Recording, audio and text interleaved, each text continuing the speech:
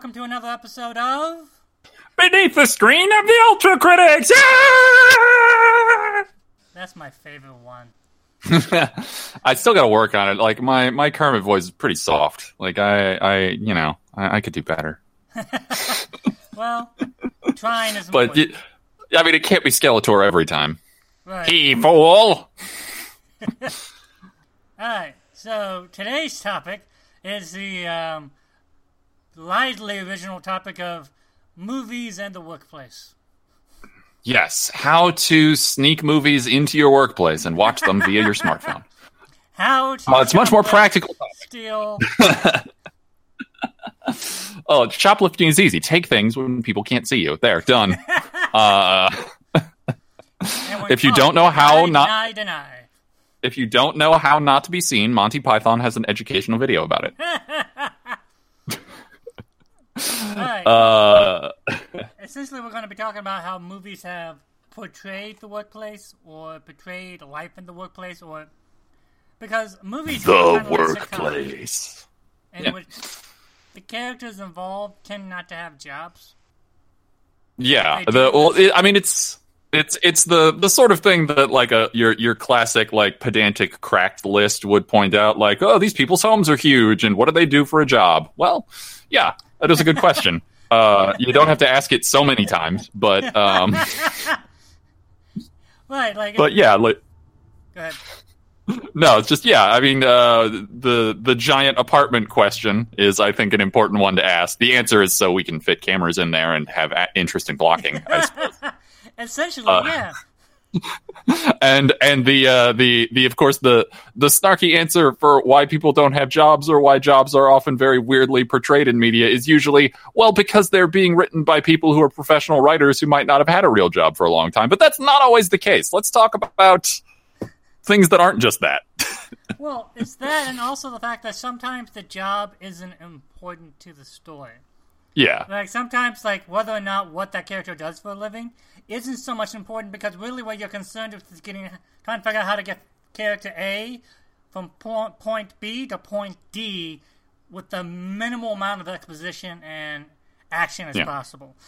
Yeah, movies, I don't want to break the illusion here, but movies aren't real. And it's one of the reasons why in storytelling, across just about any medium, one of the most important words that will come up is verisimilitude, which does not mean being real. It just means seeming real enough for the story to function. This movie, Thank You for Smoking. Oh, God. Rob Lowe, and I think it's Aaron Eckhart are talking about, like, a scene where an astronaut is smoking in a space station, and and one of them goes, well, won't that affect, like, is that even physically possible? And the other one goes, oh, no, we can just throw in a line of, thank God they invented the so-and-so, and we're good. Yeah. Yes. God, I forgot about that movie. I remember that coming out of nowhere. Like, someone literally was just like, hey, we should watch this. Like, it had already come out on DVD by the time I saw it. And, because it was a limited run movie in theaters, wasn't it? That's back in the day when it's like an indie movie actually had a shot at getting released. And it was an indie movie, but it was full of, like, name people. Well, that was the Ivan Reitman's first, not Ivan Reitman, Jason Reitman's. Jason Reitman, yeah. And since his father's Ivan Reitman. Yeah. Nepotism. Hey. But no, like, oftentimes, like, even movies that take place within a workplace very rarely engage with the workplace. Yeah. Unless it is literally about, unless the movie is about that. Right. Because you know what would actually be a terrible company to work for? What? Ghostbusters. Right. Like, Janine was their only, like, receptionist, and she was treated like crap. A lot of them, like, literally live there, and they're barely getting by. It's not an ideal workplace. It seems pretty rough. Yeah. And at times, like, I believe there are a few lines they didn't even pay her. Yeah. And I think, like, Venkman's the only one we see proof that he lives somewhere outside of the firehouse. Janine by implication, and Winston probably had a home. before he became a Ghostbuster because he was just out in the world. But like Ray sold his family's house, and he's just living in there. Like there's a lot of stuff that's got to make that a real uncomfortable place to work. Yeah. Well, this also goes part of like the whole point of Ghostbusters is to give the illusion that it's focusing on reality, but only giving you just enough. Right. And they do that very well. But not like it's pretty hostile work environment. That's all I'm saying. Well, okay, for our generation, I think the creme de la creme is either Clerks or Office Space. Office Space is the one I would argue wins out culturally, but Clerks is, of course, the one that I lean more toward because they talk more about Star Wars in it. What there's that, and also with. But also, both you and I have worked in places that sold movies or rented them. I don't understand. It's like for me, I worked at a video store, and like the first when I got hired, the manager's like, "Have you seen Clerks?" I'm like, "Yeah." It's like, okay, that's basically 100%. Sure enough, the amount of times where I felt like I was channeling Randall, not to be mean, because that's the only way to survive in a video store. And also because there's a certain way that like particular customers want that. Right. It's a weird setup. You do kind of play a role. The amount of people who like, where's the new releases?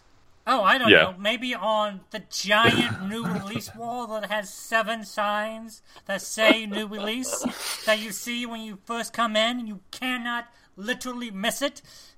Do you have that one that has that guy who was in that movie one time? Oh my god. That's my mother. All right, sorry. I didn't mean to turn this into like personal work trauma reliving. No, but like that's why movies like that make a connection, because so few movies deal with that on a level of relatability. Office Space culturally wins out, yes, but I still, no matter what business I work at, I find little pieces of Office Space totally relevant. Oh yeah. I mean, I've never worked the kind of job that the two sort of primary kinds of jobs that Office Space shows, either the office sort of that sort of office job, or thankfully I've also never worked in food service in that sort of do you have enough pieces of flair situation. So I tend to more personally identify with Clerks, but yeah, Office Space has a lot of broadly applicable horror shows in terms of just bad bosses or weird coworkers or whatever. Although I've probably been the weird coworker more than I've been annoyed by the weird coworker, if I'm being honest. Well, same here. But I do love the one moment where he goes, "Hey, anyone ever come up to your job and say you got a case of the Mondays?" And Diedrich Bader gets going, "Nope. In fact, I want to get their ass beat if they said that in my job." I had forgotten that. Every time I forget that that's Diedrich Bader until either I'm verbally reminded or I look at him and like pause the movie for a minute. Because there's something. To understand. I'm going to go off on a side bit here. Do it. Diedrich Bader tweeted out an instance that happened to him when he was loading up his groceries in the back of his car. Oh, no. Someone pulled up to him and goes, "Oh my God, are you Tom Hanks?" "Nope." "Who are you? You look like Tom Hanks." "I get that all the time." "Man, you look really familiar." I'm Diedrich Bader." "Who?" "It's okay. Tom Hanks seems like a really nice guy." "He does, doesn't he? Gotta go. See ya." Look. Diedrich Bader was Batman in Batman the Brave and the Bold. All right? So, just saying. I just love the "who?" "It's okay." Wow. Back on track. Yes. But we're we talked a little about when we talked about the Hays Code. Yeah. The difference between Warner Brothers and I believe MGM. And MGM was much more fantasy, and Warner Brothers was much more social, conscious oriented. And one of the things they did was in Warner Brothers movies, people had jobs, and the price of bread mattered. Was MGM, not so much. Everyone just had enough money to get what they want. And there's nothing really like that today in terms of studios. But I suppose one could make an argument that Marvel Studios gives fans what they would like to see, and the DC EU lights your dreams on fire. Right, but even then, there's still like the actual idea of having money is not really. No, not at all. The closest, oddly enough, is Ant-Man. Yeah. Ant-Man does a real good job, like that. Ant-Man and the Wasp, where they actually have like business problems because of finances, and like, oh my god, you spent how much on those Danishes? Yeah, or just the fact that like, oh, here's a guy. I mean, sure, it's a white guy, but here's a guy getting out of prison trying to find a job. Right. And like, yeah, like there's some real world concerns going on. Well, yeah, if you haven't seen Ant-Man and the Wasp, the same thing goes. Like, Michael Pena's legitimately stressing out over the fact that the company's going bankrupt. Yeah. But some of this, like, it doesn't really matter, but at the same time, it kind of matters because part of movies as empathy machines is understanding how jobs work. And one of the things that I love the movie Lincoln is because it shows the minutia of getting a law passed at that time, and even a law as gutsy and as life-changing as the 13th Amendment. I guess it's not a law, but seeing how politics works then, because I like seeing people do the job, and I like seeing people good at doing the job. It's why we like Aaron Sorkin shows to some degree. Yeah, that's become more and more qualified over time. But no,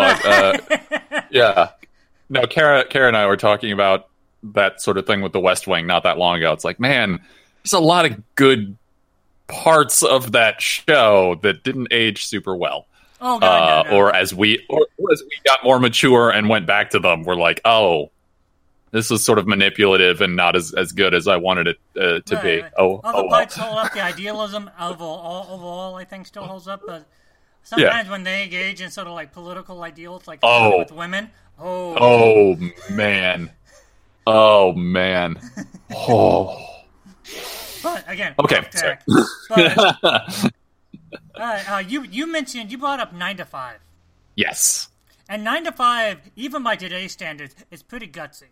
Oh, yeah. Not only is it a feminist anthem, but it is a movie that is essentially a glorification about 3 secretaries fantasizing about murdering their boss.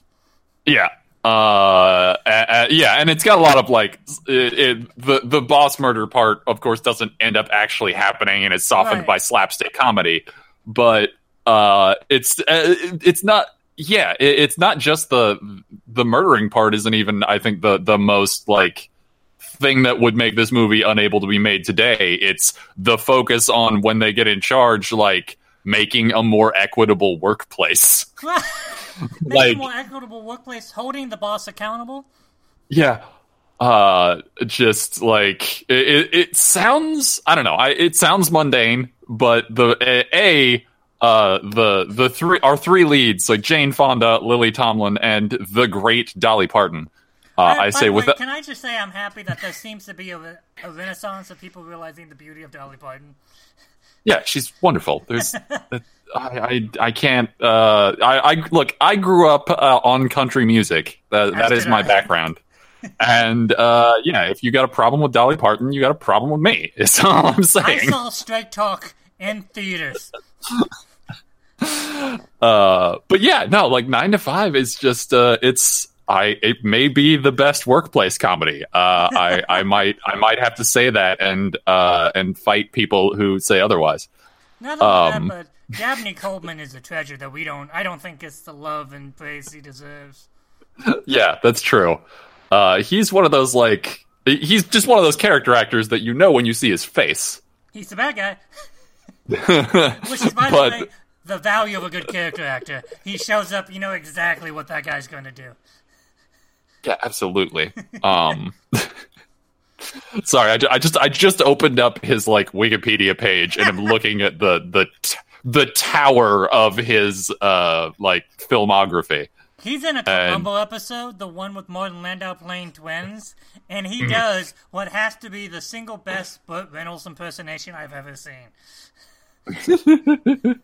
Well, I mean, he was also in The Muppets Take Manhattan. Well, yes, the greatest Muppet movie.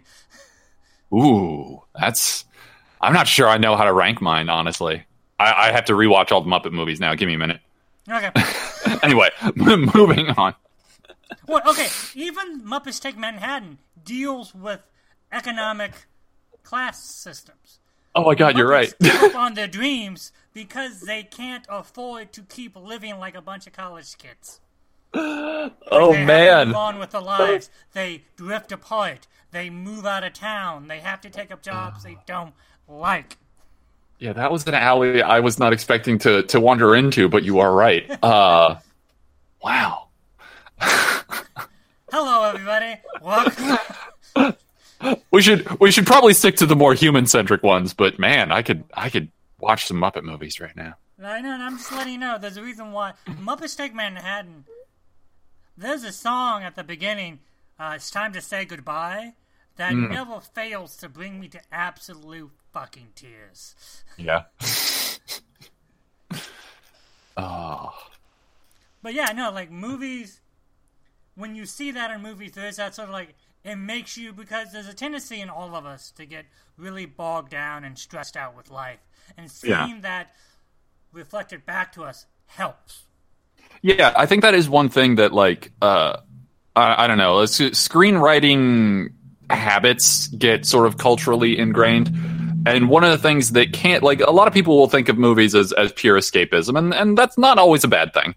But if you get in a, like, that's one of the reasons why a lot of, like, people will get very snippy about, like, oh, well, these people's houses are way too big and blah, blah, blah. Because after a while, when you see nothing like your experience, I say as a white guy, like, I see plenty of things that are close-ish to my experience. I'm not saying that just never seeing somebody as poor as me is equally bad as not being represented, like, as a cultural group at all. Like, there's no compare. But still, like, seeing nothing but people who are doing fine financially, despite, like, complaining about how hard up they are, is weird. Like, when people are living in giant apartments or palatial houses and are supposedly average people, like, it grates. It's sort of strange and dispiriting. So now and then seeing that, like, people have jobs and problems in movies or television is, I think, kind of refreshing. And it's something that a lot of the habits of screenwriting, I think, tend to drive people away from, unless it's what the story is about. Like, a lot of the things that we're sort of name checking are sort of like the workplace is either like what the conflict is around or like where it primarily takes place. Well, okay.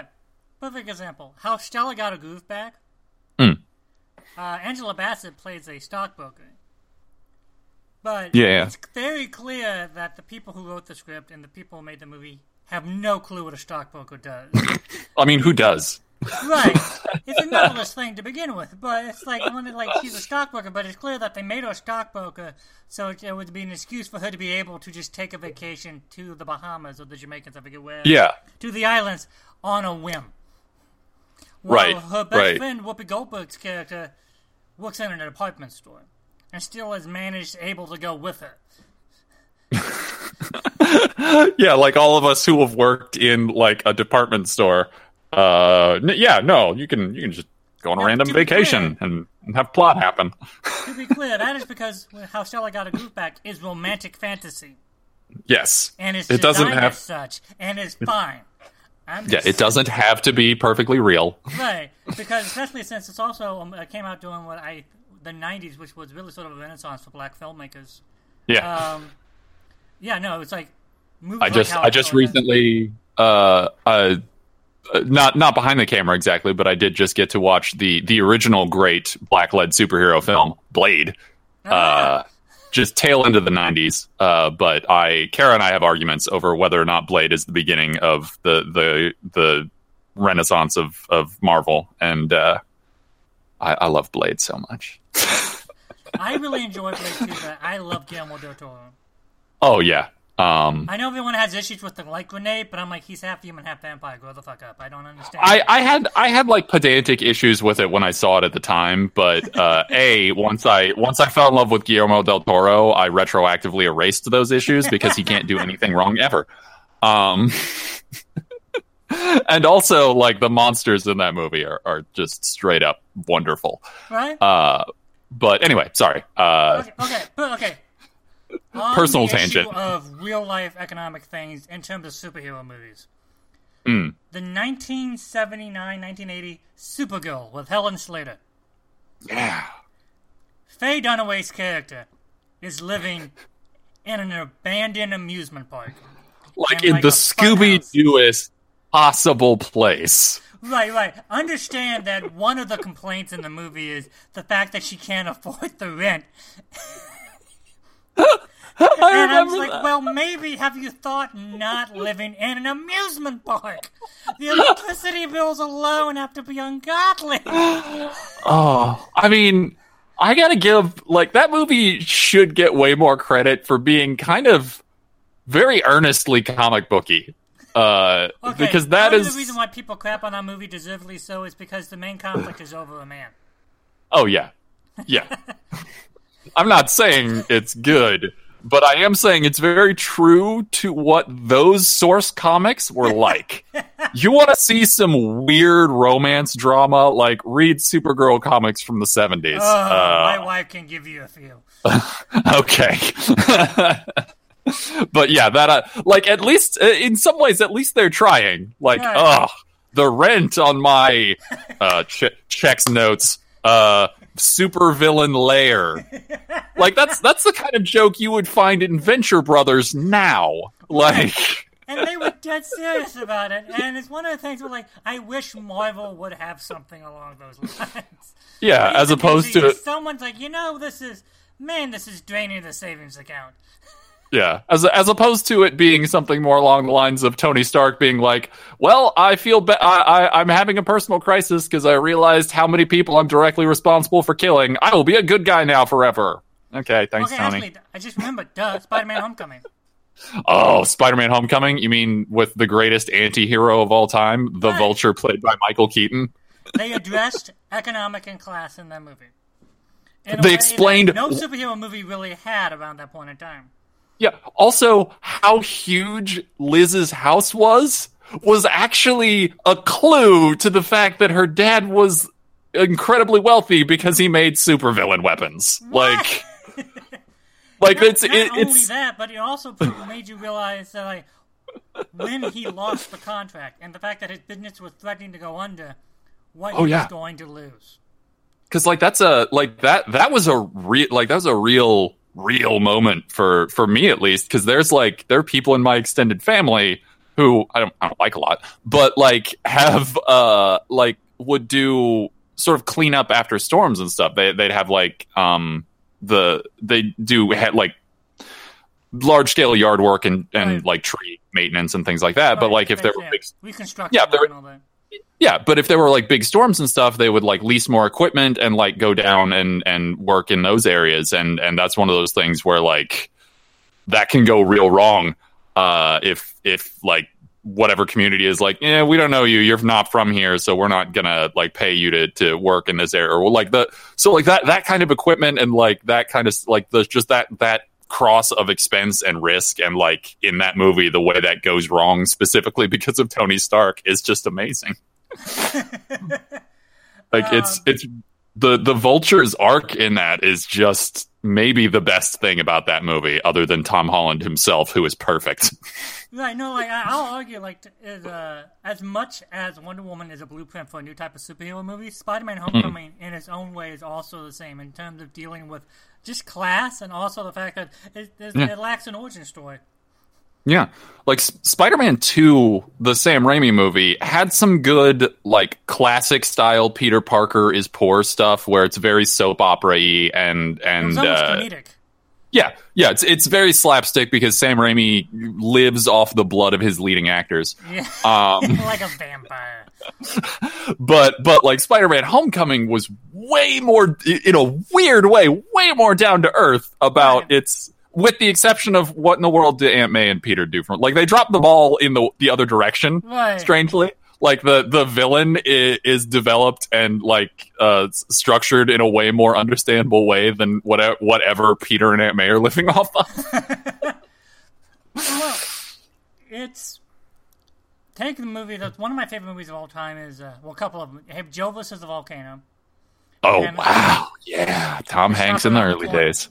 Ernest Lubitsch. Yes. And You are the one who repeatedly got me to watch that movie, and it's always a treat. It is. It's a fantastic movie, but like it deals with office politics in a way the movies don't really do.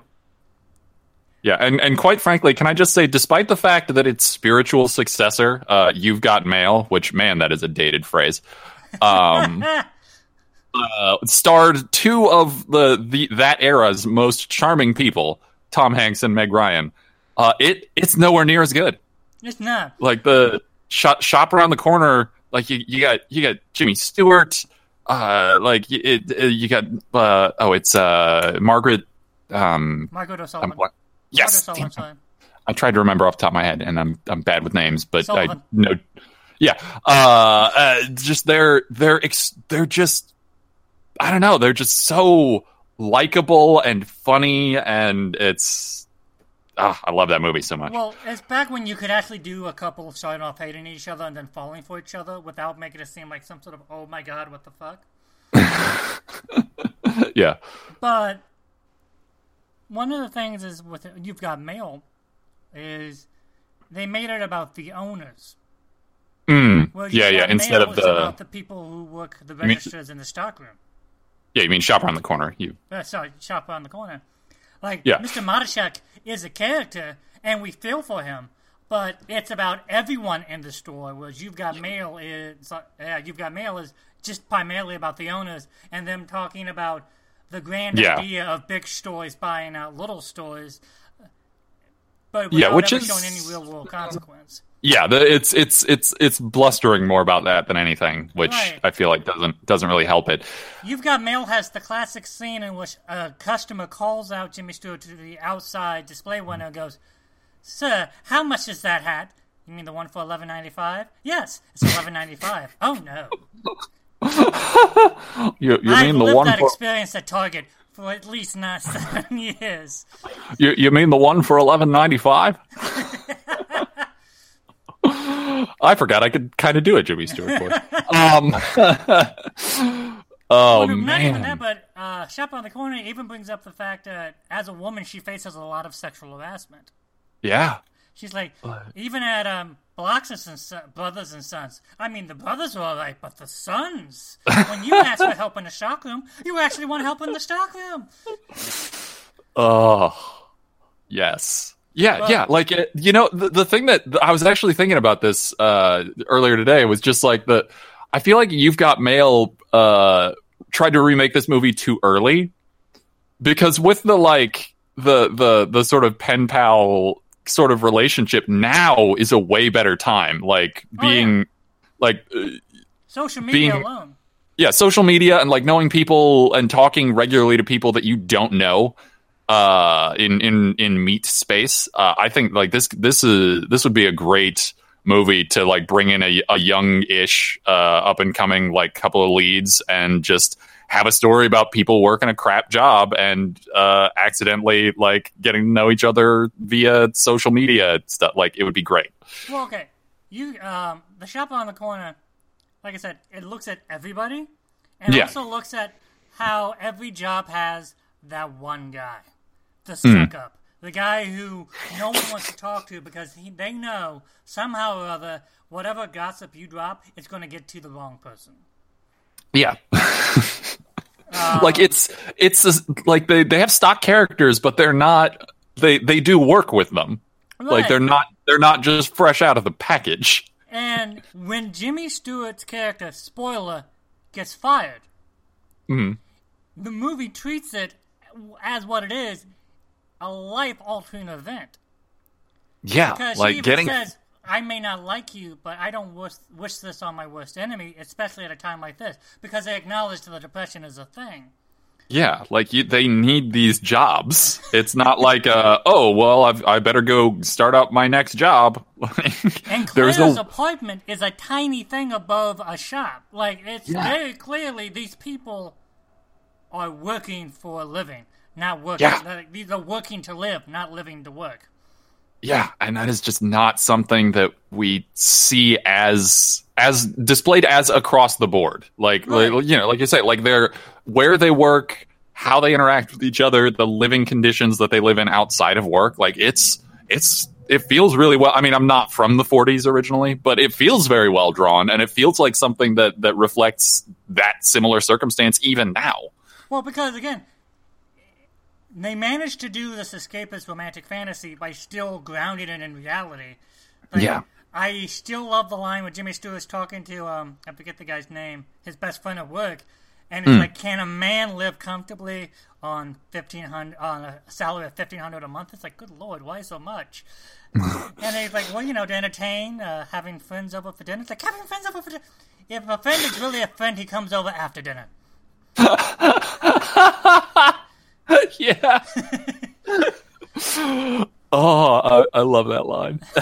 It's like, or like when he calls his wife to tell him, like when his wife calls and he has to tell her that he's working late and he doesn't want to, but his boss is standing right there and he's like, oh, hello, how are you? Honey, I wanted to tell you the good news. I get to work late. Isn't that amazing? I thought so too. Love you. See you later. Oh, wow. Like, it understands the reality of, even though they work at a department store, shop, deal, it understands the realities and demands of a job, of a schedule, a fixed income. And just like all the different, like you were saying, sort of the different roles in the store, and those sort of like, I don't know, that weird kind of like work friendship and the relationships with a boss, even if like you like them. Right, it's just, like in the fact that if you fall out of favor with the boss, how that might actually affect your career. Yeah, like it's it's not until I rewatched this movie, which I haven't seen it. I haven't seen it as many times as you, but I've rewatched it a few times. And it really, it's staggering how rare it is to see that. I mean, I don't necessarily want to say accurate because I don't know how accurate it is to its own time. Right. But I feel like it kind of has to have been on some level for it to still feel at least like broadly accurate to now. Right. And it's one of the things where like it can be done. It's like I don't think a movie is less than for not tackling all those issues, but like at the same time, to see a director still give you an escapist fantasy and still at times remind you of the reality. It helps make it more relatable and more like, well, that could happen to me. Because I, too, have a dead-end job that I hate. And the ending isn't, oh, hey, I got the promotion. The ending is, I have a job and a girlfriend. Yeah. I'm kind of basically back where I started, but slightly better. I'm happy. It's like that's one of those things that I think a lot of, again, like I don't know. I like movies, as you are aware, but like there's a lot of the sort of tropes that writers fall into will be about like making stakes too high and not being able to appreciate what sort of day-to-day stakes can be. Right. Well, also, as you said, you didn't really think about it because you hadn't watched the movie in a while, but like Shop Around the Corner does it in a way where it's not like the movie doesn't stop. No. Like it just it's a very well-paced movie. As the movie goes along. And so like back when I talked about like how they smuggle things in, it's done in such a way to where it's not noticeable unless you're looking for it. Yeah.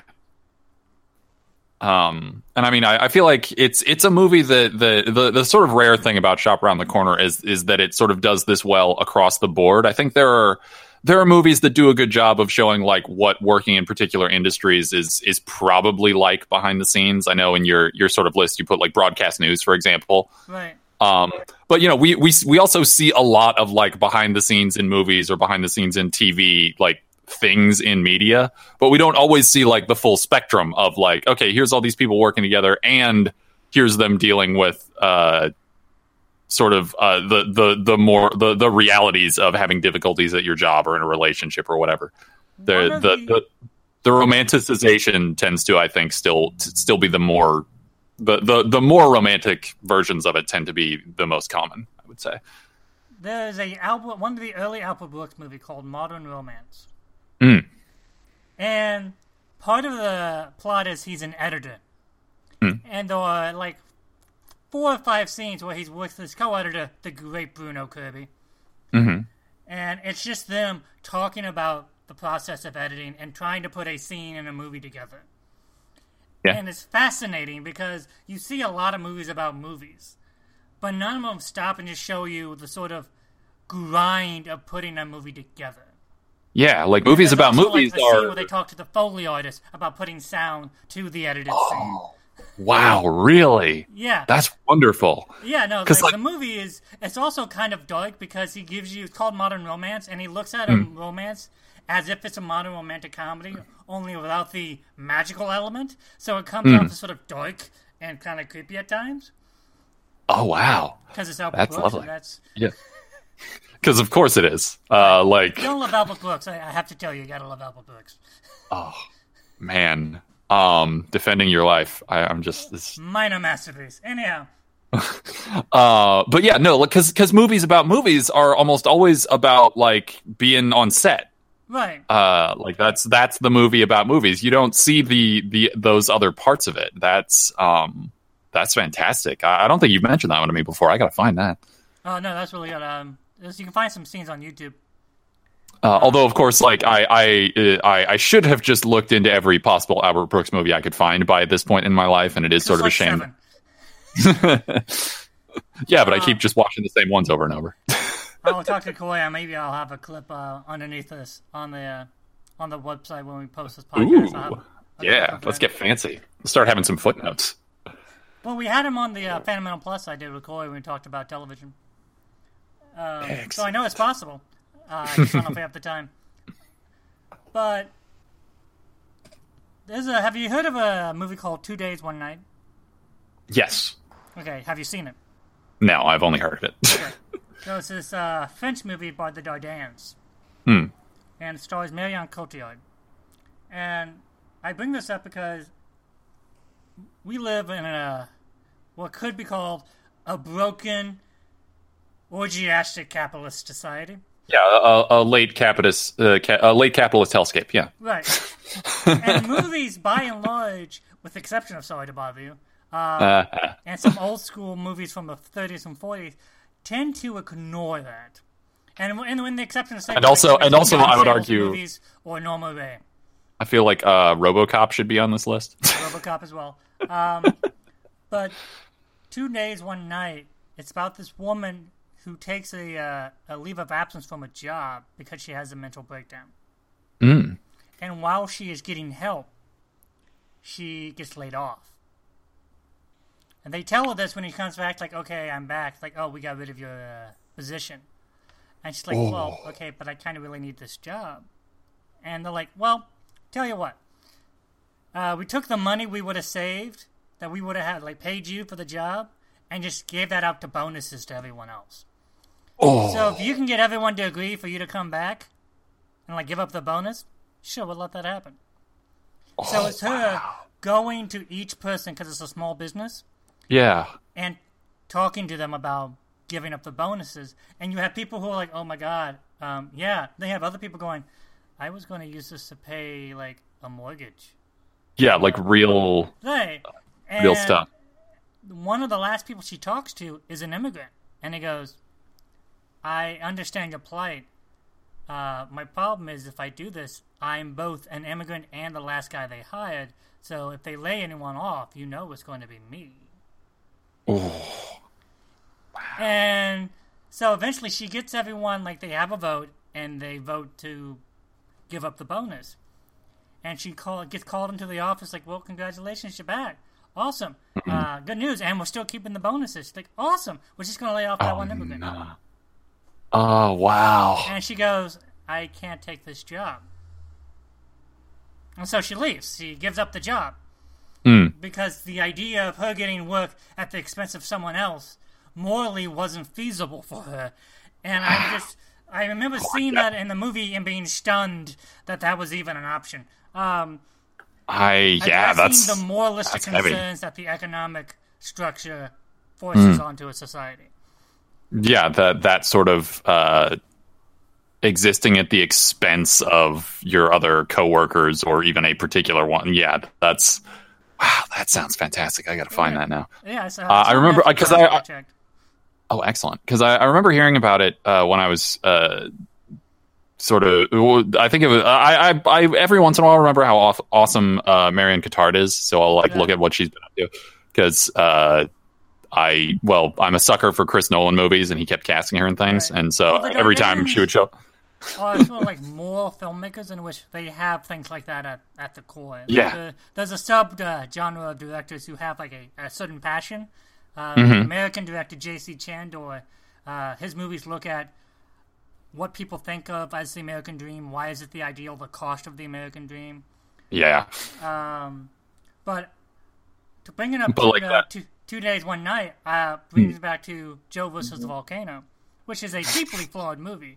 But is about a man who has realized that he's working at a job he hates, and he has a great line of when his boss is telling him off, he lunges at him and goes, "I sold my soul to you for $300 a week. You're lucky I don't kill you." Yeah, and it's young Tom Hanks, and this is very early indicator that this man can literally do anything. Well, not about that, but understand when Joe versus Volcano came out, there was no Wes Anderson, there was no Quentin Tarantino or Coen Brothers, and it has a style very reminiscent of them. And so when it comes out, there was really sort of like, what is this? Yeah, because it's I knew they were going to do this, but I wanted to check because it's categorized on its Wikipedia page as being a romantic comedy, and it is, but no, it isn't. That's true to an extent because it is a movie from the 90s with Meg Ryan in it, but and yeah, that's Dan true. Hyeta. It's impossible not to be romantic when you have Dan Hyeta. But Joe versus the Volcano is a very consciously strange movie, right? And it's wonderful. And yeah, like there's some weird stuff going on with let's say how South Pacific Island people are portrayed. I have a few theories on that. I think like what it's trying to do and how it actually gets pulled off, but that's another thing. Right, different day. Problematic aspects of our favorite movies later. Yeah. But what really Joe vs. Volcano is about, to some degree, is existentialism. It's about the notion of, can you feel good if you are in a job you hate, and the luxury of being able... Because understand that Tom Hanks is allowed to quit his job only because he is given a death sentence. Yeah. Like, it's that sort of initial question continually exaggerated. Right. Like that question of, like, happiness in a grinding, like, dead-end job, and then they just balloon that out in the most absurd way possible, and it's wonderful. But no, I can't believe I forgot all about this movie. I watched Joe vs. Volcano because I wanted to avoid watching Akira Kurosawa's Akira. Why would you want to avoid that? Because I knew if I watched Akira, I would end up quitting my job. And honestly, that's when I realized I was going to quit my job no matter what, because after I watched Joe vs. Volcano, I ended up quitting my job. But... I mean, for those of you who don't know, by the way, Ikiru is a Kurosawa movie that, if I recall, is one of the ones that is the one. Is it the one or one of the ones that's based on a Tolstoy novel? Might be one of the ones. I don't believe that one's the one's based on a Tolstoy novel. It might. Be okay. I'm not sure. Because man, I think you're thinking of Uzu. I could be. Yeah. But Ikiru is about a guy who works in a bureaucratic office. He works in the government, and his entire job is, as head of this one department, is to stamp the document with the stamp that says he's looked at the document. That's it. He doesn't make comments about the documents, nothing. His job is just like, looked at it, and that's it. And then, much like Tom Hanks, he's given a death sentence. And then he starts trying to figure out, well, how can I do good? What can I wasted my life? And what can I do with what little I have left?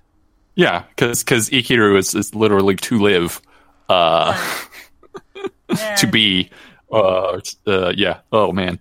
The last act of the movie is at his funeral, and we watch people debate what the heck was going on with him. Because it didn't tell anyone that he had cancer. Yeah. Oh man, it's a movie worth watching, but be emotionally braced. Right, like that and Redbeard, which talks about the moral quagmire of being involving yourself in medicine. In terms of I should say moral quagmire, because really this looks about the moral fortitude required to be a doctor. Yeah. Kurosawa, by the way, for those of you who aren't aware, is one of the greatest directors ever. Yeah. Also his autobiography is a great book yes. to just Anyway, sorry. Joe versus the volcano, though. Right. Well, okay. And what I'm getting at is like movies can and have successfully look at these things, and the value of them is immeasurable because everyone who revels in late capitalism, or like in the notion of attacking late capitalism, I'm sort of shocked doesn't watch movies that attack late capitalism. Well, I mean, it's something that I come back to a lot in things that I look at or complain about in my day-to-day life. Is a lot of our sort of cultural scripts or general ideas about the present as well as the past come from the media we consume. Right.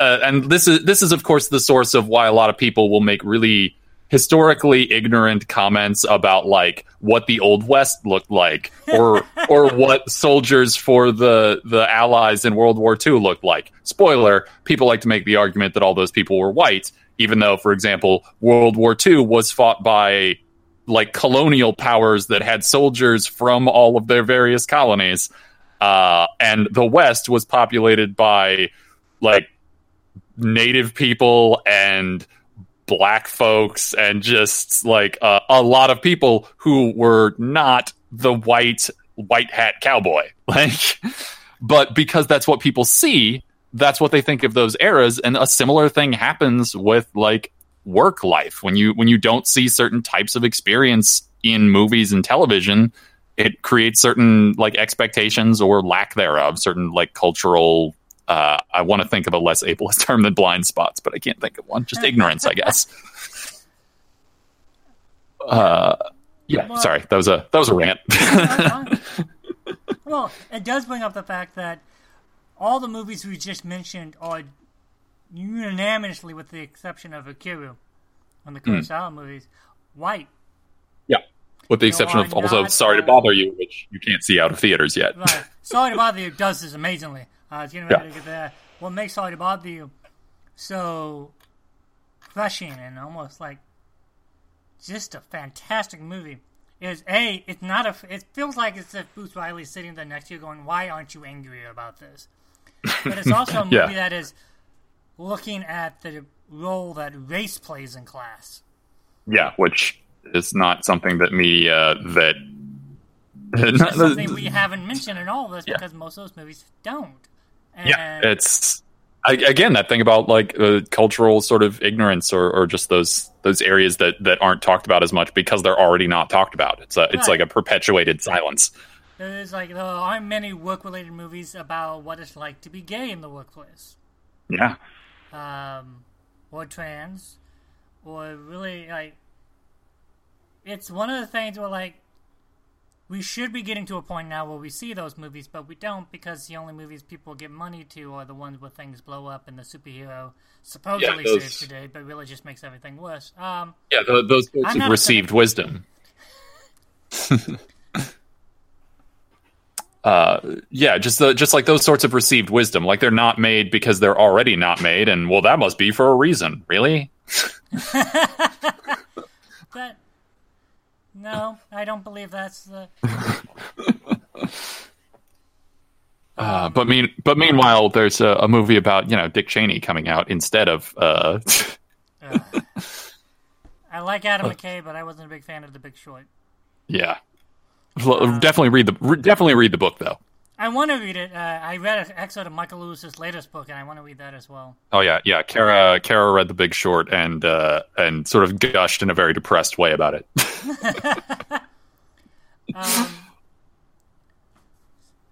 But the movies, it seems like more and more the movies we get about the workplace come from the manager's perspective. Yeah. And Mike Judge has even said Office Space was from the worker's perspective and Extract is from the manager's perspective. And asked why, it's like, well, because I eventually became a manager. And those because eventually, value too, because as a manager, I can tell you, as a team leader, which is like a useless middle management job. Right, obviously, you have power over some people, but not really for it to make any kind of difference. Right, I can't yes, there's a whole workers rise up against management, but anyone who's ever worked a job understands that the idiocy is always perceived to be on the other side. Right. Like, it's always the guest who's a moron and clearly not the worker. Although I will almost always side with the worker because I've worked those jobs. At the same time, the manager is always seen as being unjust, even though it could very well be that maybe the workers aren't good. I'm not saying unions aren't great. I love unions. Yeah, everybody does. I wholeheartedly, for that I incessantly believe. You know that idiocy is sort of like a multi-class thing. Yeah. That is one of those things that it's recognizing the humanity of the people who cause you problems, but also not letting that realization let them off the hook. Right. I suppose. Like, recognizing the humanity is fine, but also at the same time, since they all empower, they should be held to a standard. Like, right. If they're doing something unethical, then absolutely. Like, right. The interaction for those guys who, in that one movie was John Travolta, Civil Action or Civil Suit or whatever. You find out that people have been poisoning the water supply. It's like, yeah, I don't really care about those guys. Right. There's a limit to that. Right. Well, like, okay, perfect example. We brought up J.C. Chandor. Margin Call. Is a bizarre, like, it came out right after the crash of the recession, and it looks at stockbrokers and the role they play and how some of them felt conflicted. Yeah. And I'm like, it's probably not the case, but as a way of exploiting how different classes are affected by an issue, because if you look at the movie, in the background, you see janitors, you see parking valets, you see working class people, while the stockbrokers are discussing the consequences almost in theoretical terms. Right. I feel like I'm always a little bit suspicious of stories like that, because there's a habit that I see, at least in a lot of people online, and sometimes in media, more frequently than I'd like in media more broadly, that I like to refer to as something like more like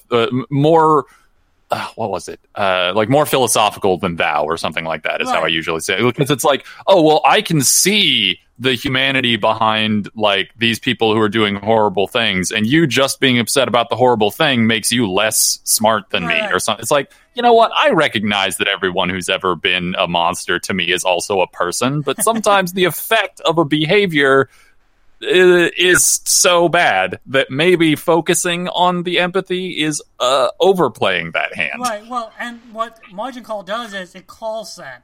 It's like because the people who are, like, deeply guilty about all this, like, who feel actual guilt, are the ones who've had jobs. They're the ones that like there's a scene with Stanley Tucci, like, you know what I did before this? I built bridges.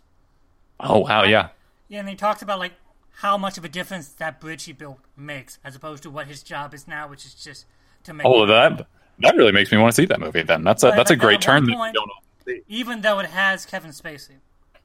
Yeah. Jeremy Irons is talking about, like, okay, so can we just sell all this? And Spacey's catch was like, yeah, we could, but we would be selling what we know to be worthless. Right, but would you be able to do it? We could, theoretically, but you understand our job as salespeople is trust. We would never be able to do this again. We would be giving our word on something we know to be a lie. And I was like, yes, but we would be alive. Like, it does a very good job of showing like the ruthlessness. Right. How people end up in that position, which I think is important to look at. Like, it's any of these actions, like, there's a history to them, and people get there. They're at the end of a long strain of presumptions and behaviors and so on. Right. So, by the way, if you just a warning for people who see Margin Call, it does have Kevin Spacey. So if you don't want to see it, perfectly understandable. Yeah, just give it a little heads up. Oh man, I looked it up. This cast list, like outside of Spacey, though, like Right. people, like Jason in a good Stanhope way. went Like on to do All Is Lost and A Most Violent Year, which is impeccable. If you haven't seen A Most Violent Year. yeah, But no, movies about class, I guess, is what we're trying to get at. yeah, Should be more prevalent, I guess. At the very least, better executed, because we see all these movies about class, but it's almost always about upper class. It's Yeah, almost I mean, it mainly is- about what it's like to live paycheck to paycheck. It is one of those things where like the American conscious, to the extent that such a thing exists in a singular sense, likes to pretend that class isn't a thing because we don't have aristocrats here. Yeah, well, yeah, we do. They're just not called that. Right. One of the great But, movies of the last 30 years, Frances Ha, starring Greta Gerwig. There's a moment where she complains to a friend, like, "Oh my God, I'm poor," and the guy just goes, "You're not poor, you're broke. Saying you're poor is an insult to poor people." Oh wow, that's a good line. Right, it's a great line because it does show you like how often in movies, directors and storytellers confuse being broke with being poor. Being broke means you don't have any money, but like as we see in Frances Ha, she goes back to San Diego. Her parents have a house. She's not engaged on being homeless. Like That's such a great call out of. Right. She still has somewhat of a that's safety lovely. net. Whereas being Yeah. poor means if you don't make rent, that's it. Yeah, that's not something we see very much. I mean that is one of those things. Not to because I'm me, always bring it back to superhero stuff, but like that, like as that is one of the things. I know I said this at the beginning, but it drove me a little crazy about Homecoming. Is that like the financial realities of the Vulture's life were set up so much better than Peter and Aunt May's, and it's like I feel some whiplash here. Because it's a Spider-Man movie where at no point are we driven to question the like how the Parkers are able to afford to live where they live. Right. I mean, to be And- fair, and compared that- to some of the other homes Marvel characters have in the movies, Yes. it's at least believable. Like, it's not Yeah. a spacious apartment. But it is weird to me that Ant-Man, as opposed to Spider-Man, is so far anyway, the Marvel superhero series where like the characters' financial living conditions are more of a concern. Right. Well, again, this also goes into escapism. Sometimes you just don't want to deal with the fact that who picks up the check. Just someone picks up the check. That's not No. the point of the movie. No, Jeremiah. That is the core of Spider-Man, is living a garbage life and not knowing how to fix it. Alright, so... I will. That is why we're excited to see Into the Spider-Verse, because Miles is allowed to have a crappy life. Oh, I'm really excited for that movie, by the way. I have feels. Anyway, Spider-Pig alone makes me unreasonably happy. it's actually Peter Porker Spider-Ham. I want you to understand, I looked at it and I thought Hampton. Yeah, that's fair. There's a very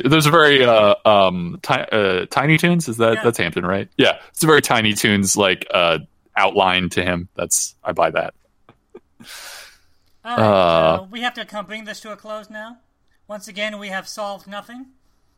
No, we have talked in circles around the garbage fire of culture, and we hope you join us for another such circular conversation again in the future. Don't forget to listen to the other podcasts we have on the Fundamentals, such as Unabashed Book Snobbery, Ladies First, The Fundamentals, Fundamentalists, sorry, Right to Survive, Dan's podcast. Don't forget to review and subscribe to us on iTunes. Yes. Feel free to join up on the Fundamental Plus, where you get exclusive content. Maybe even one day Thad and I will have something on there. Don't know what I should bet, but hey. No, we'll do something, and it will be very exclusive. Yes. So exclusive. We won't even be there. Outside of that, that's all we got today, folks. Say goodbye, Thad. Bye. Have a good one, everybody.